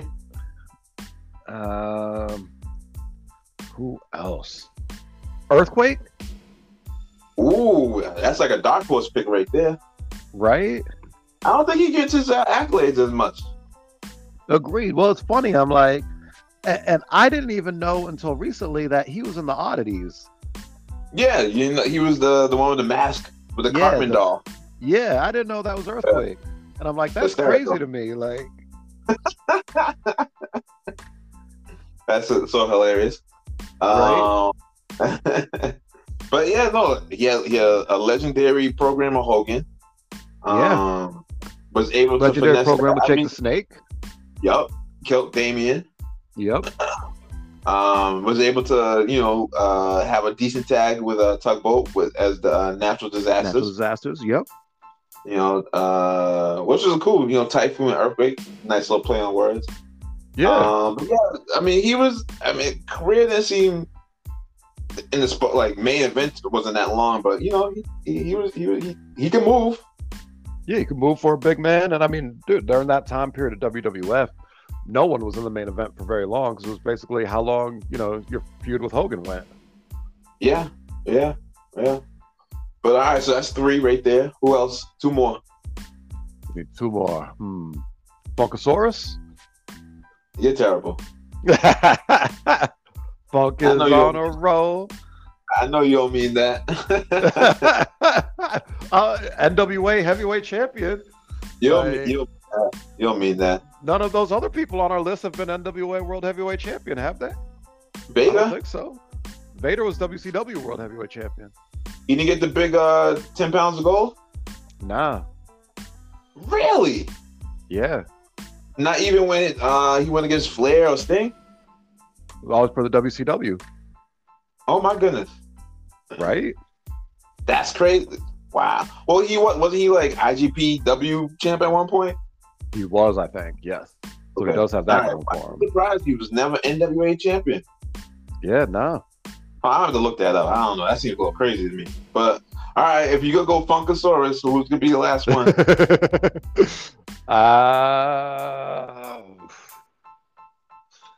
Samoa Joe. Okay. Wow. Them last two was some. I can rock you for the first three, but the last two was some other tip. Yeah, I wasn't really sure where I wanted to go. Funkasaurus was kind of a, whatever, but I'm like, hey, he was NWA World Heavyweight Champion. Got to give him his credit. But he was one of your favorites, though? No. Is that what top 5 is? Wait, are we asking my top 5 favorite or who do I think are the top 5 big men? No, your favorite top 5 big men. Okay, my favorite top 5 big men. That's why I was like, Yokozuna, you put him on. You want to put him over Funkasaurus? Well, if we're talking my favorites, definitely got to still keep Vader. If we're talking my favorites, Vader I think is my favorite. Right. And then let's see. I can't put Bam Bam Bigelow as one of my favorites because I don't think he really was. So if we're just going my favorites for big men, does Undertaker count? Yeah, he's a big guy. You don't have to be, you don't have to have a belly to be a big guy. Oh, then in that case, Sid has to count. Yep. Yeah. All right, so Sid's definitely on there for me. Yep. I'm not even sure that I'm putting Undertaker on the list yet. Right now, we're going to keep it to Vader and Sid. Okay. Who, funny enough, they were yes, and they were a tag team in WCW. When? 94, 95, somewhere in that ballpark. Who was the manager? Tay Long? No. What was the name? Colonel Parker. Oh, okay. What was their tag name? Masters of the Powerbomb. Okay, I can see that. Good matches? Their matches against jobbers were great because it was just beating up jobbers. And then otherwise, I remember they feuded with Sting and Davey Boy Smith. Oh yeah, really, for that infamous beach movie. Yes. With the flows or something like that. Yes. So good. So classic stuff. Okay, all right. Sid and Vader. Yeah, Sid and Vader for sure. Yep. Now I got to really think. I'm like, all right, who did I like for big men? Does Big Papa Pump Scott Steiner count? I mean, stature, yes, but he's somewhat short though. But if he was in a match, Big E would approve because he's above 250. Yeah, it is prime. I think it was 275. Yeah, but he's just I think he's 5'9" on a good day. He's not that tall, right? He's a legit 6 feet. I've stood next to him I've stood next to him. Yeah, he's a legit 6-footer. Okay. He might even be 6'1" in his prime because I stood next to him well past his prime. Okay, but you guys, he might have been 6'1". Yeah. Yep. Okay. But it's just weird to consider him a big man because, like I said, compared to Vader and Sid, where they're big in both statures, I guess. Yeah, you could say. I feel you. All right, I'll keep Steiner off the list, but I am going to keep Samoa Joe on the list. Okay. I've always been a big Samoa Joe fan. Okay. Since the first time I saw him. Okay.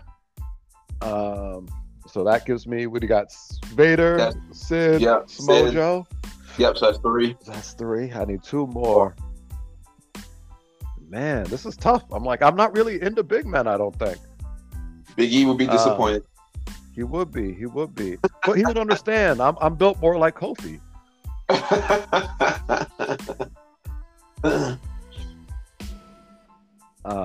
Man.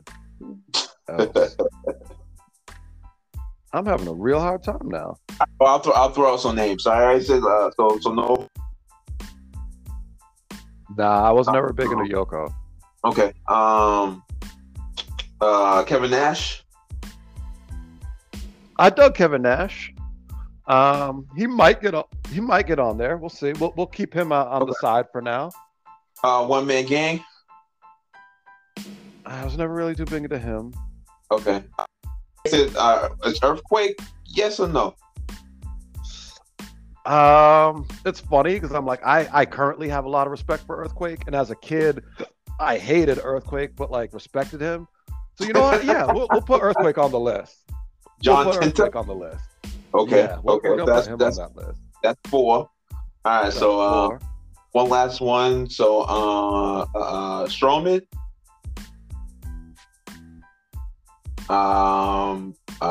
Who else? Batista, he's a big dude. You said no for Bigelow.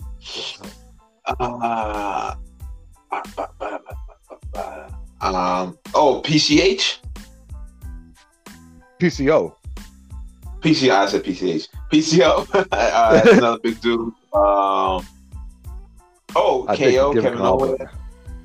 I don't know if Kevin Owens counts. What do you mean? I feel like he's not a big guy. Like, and he definitely doesn't move like a big guy.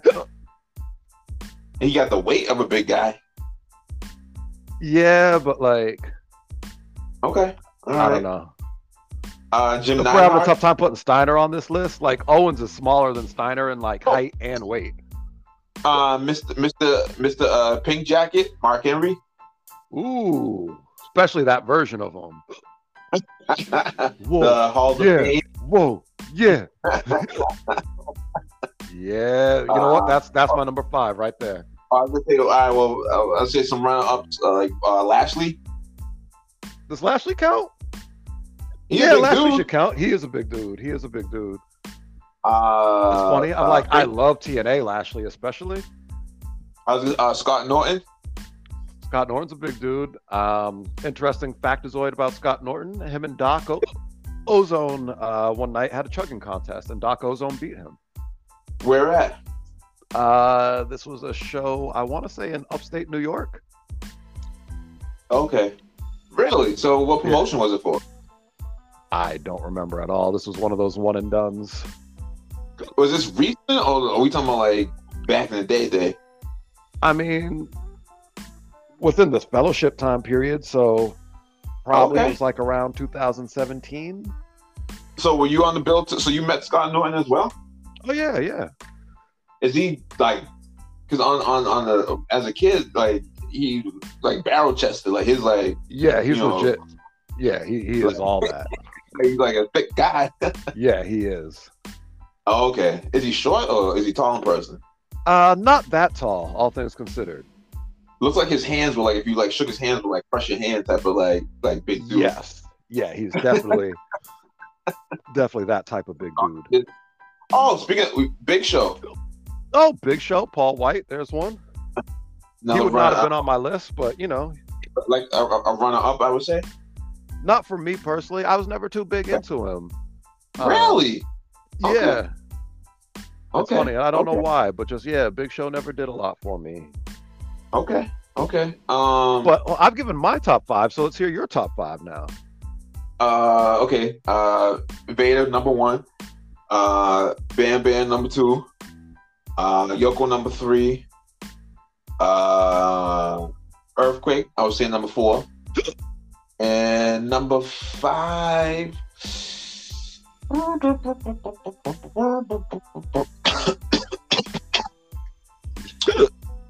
Let's see.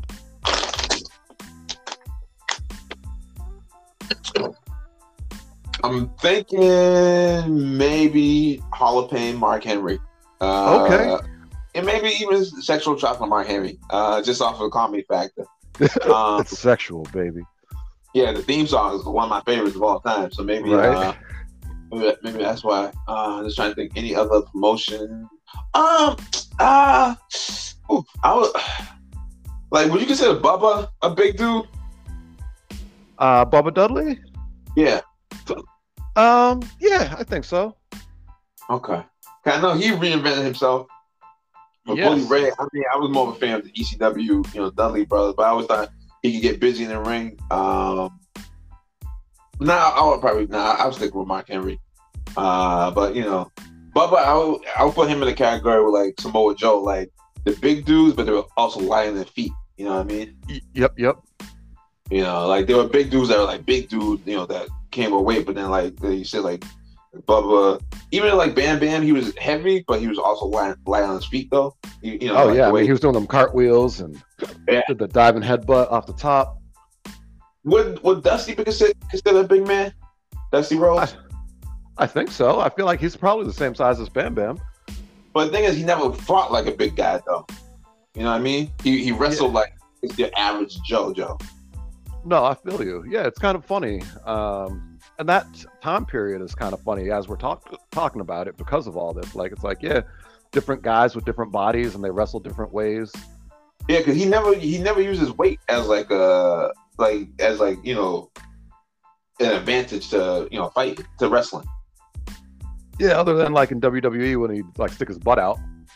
Right, but it wasn't like Rikishi. Like he would use his weight.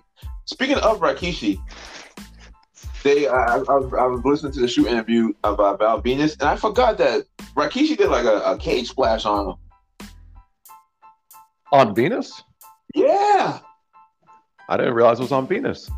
Yeah, but it's crazy. I'm like, and he was the interviewer was asking him like if he had any reservations with taking a cage splash from Rikishi. And I was saying myself, I definitely would have reservations. Right? I know he can brace his fall, but you still getting like I said, gravity and his body weight's got to still do something. He did say, oh yeah, you're still gonna feel that.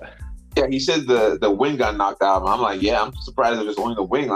The wind, I'm surprised no ribs got like cracked or nothing like that. But to each, Rikishi is a vet, so he knows how to leverage his body weight. But I'm just like, oh my goodness. No, I feel you. I definitely feel you. Yeah, but it's just interesting the big men that went across our television screens. It is, right? Some of the bad. Over the years. I can tell you some of the bad ones like Bastion Booger, George the Animal Steel, who was some other big guys that like were like not my cream of the crop. Cream of the crop, yeah. Yeah, but when you take moves from big dudes, like, because I was looking at old clips of Yokozuna when he did like the leg drop on like dudes like faces, basically. Right. Like, do you get scared taking like those moves like from like big guys? I do, yeah. Because the thing is, you still feel it. Like when big guys land on you, I mean, it's just laws of nature, Physics. Yeah. Yep. So yeah, you definitely you still feel that very much so. I'm thinking of some elbows I've taken from some big guys, and when they drop the elbow on you, they're not actually dropping their elbow, because I mean that would really hurt you. It's just the armpit. Yeah, it's like the armpit, so you're getting like a little bit of their arm and like a little bit of their like ribs, Oh, I thought it was like mostly, so no bicep. No bicep at all. Okay, all right. You're getting some of their tricep and some of their ribs. Okay. But wouldn't it be better to take majority of the bicep, because the bicep's like the more cushiony part of the arm? But the bicep's the top of the arm. I mean, all right, what's the bottom? The tricep. The tricep. Yeah. Yeah. So yeah, you're getting a little bit of the tricep and a little bit of their rib. Oh, okay.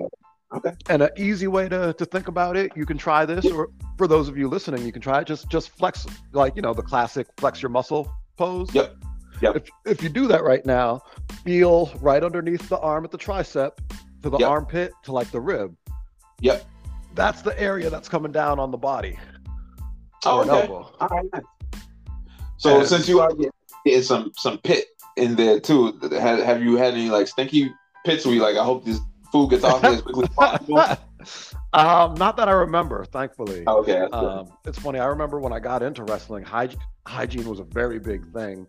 Um, and that's why wrestlers would shave their armpits, like so you don't have like nasty armpit hair, and someone's got to be stuck in a headlock in there, Oh, oh. right? Okay. And All but yeah. So when it's a big guy hitting that on you, I mean, you're just gonna feel the weight. No, you can't help it, you know. right. Right. Well, same thing with leg drops. Yeah, same thing with leg drops. You know, you want to turn your head to the side, so that way Okay. they're not coming down on your nose. Okay. Um, but either way, it's like, oh, this guy's landing. And ideally, with a leg drop, you're not going to feel it at all. If Yep. they do it right, you should just feel like their body touch you, but not actually feel their weight. Yep. But you know, sometimes things can kind of be off. Yep. And that's why you turn your head, so that way if they do land on you, it's not on your nose, it's not like directly on your face. Okay. Yeah. And what if they do an off the top attack? How do you usually brace yourself? Like if they do like a body splash, like a snooker splash type of thing. Yeah. Keep your arms to the side, Okay. and then come up off the mat like 2 inches right before they hit you, Okay. and that way you both kind of land on the mat at the same time. Okay.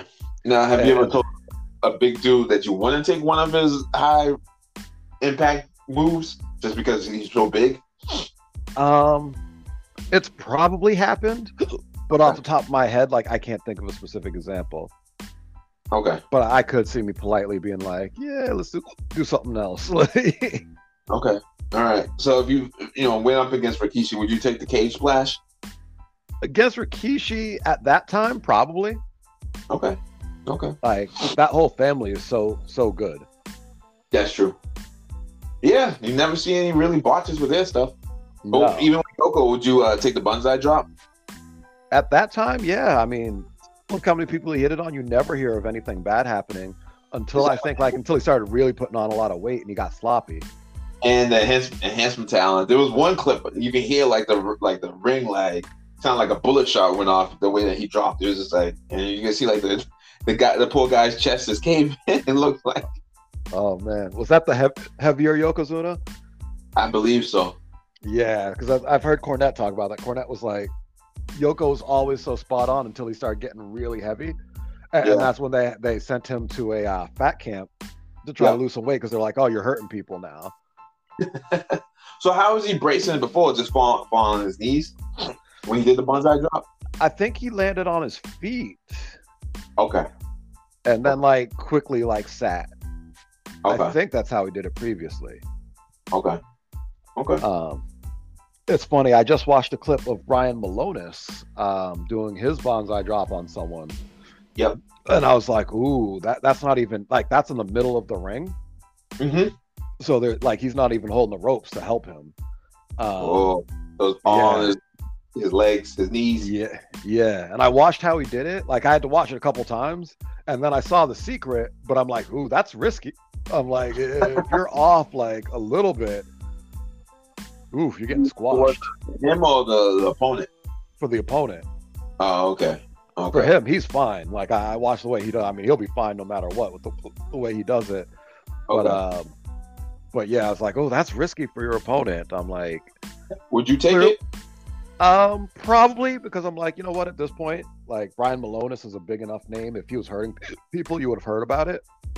Okay. But yeah, just watching it, I was like, oh, that's very little margin for error. Okay. All right. Well, we've looked like we've hit a new record on our time. 2 and some change. Over 2 hours. Yeah. So, do we have water jug for the 22nd of October? Yes, we do. Today's water jug. Teamwork makes the dream work. Simple and easy. And it's a little message that it's funny. I think people often think about it, regards to like, oh yeah, like when other people work with me and like we get things done. But I think it's important to remember it the other way round two, you can become someone else's team and help them as well. And that's how I'm looking at that and reminding myself that, yeah, like it's good to help other people with their things when you can. Okay. All right. I like it. I like it. Well, if you want to take us out. Like we always do about this time. Ha ha. Yeah, y'all could be anywhere. Excuse me, I got the hiccups today. But y'all could be anywhere in the world right now. But y'all are here listening to us. And for that, we appreciate you. We hope that you're having a great day, week, month, even your year will be for you, except we'll be here for you, except for when we're not. Thank y'all for listening to another rousing episode of Before the Three Count. Count. 1, 2, 3.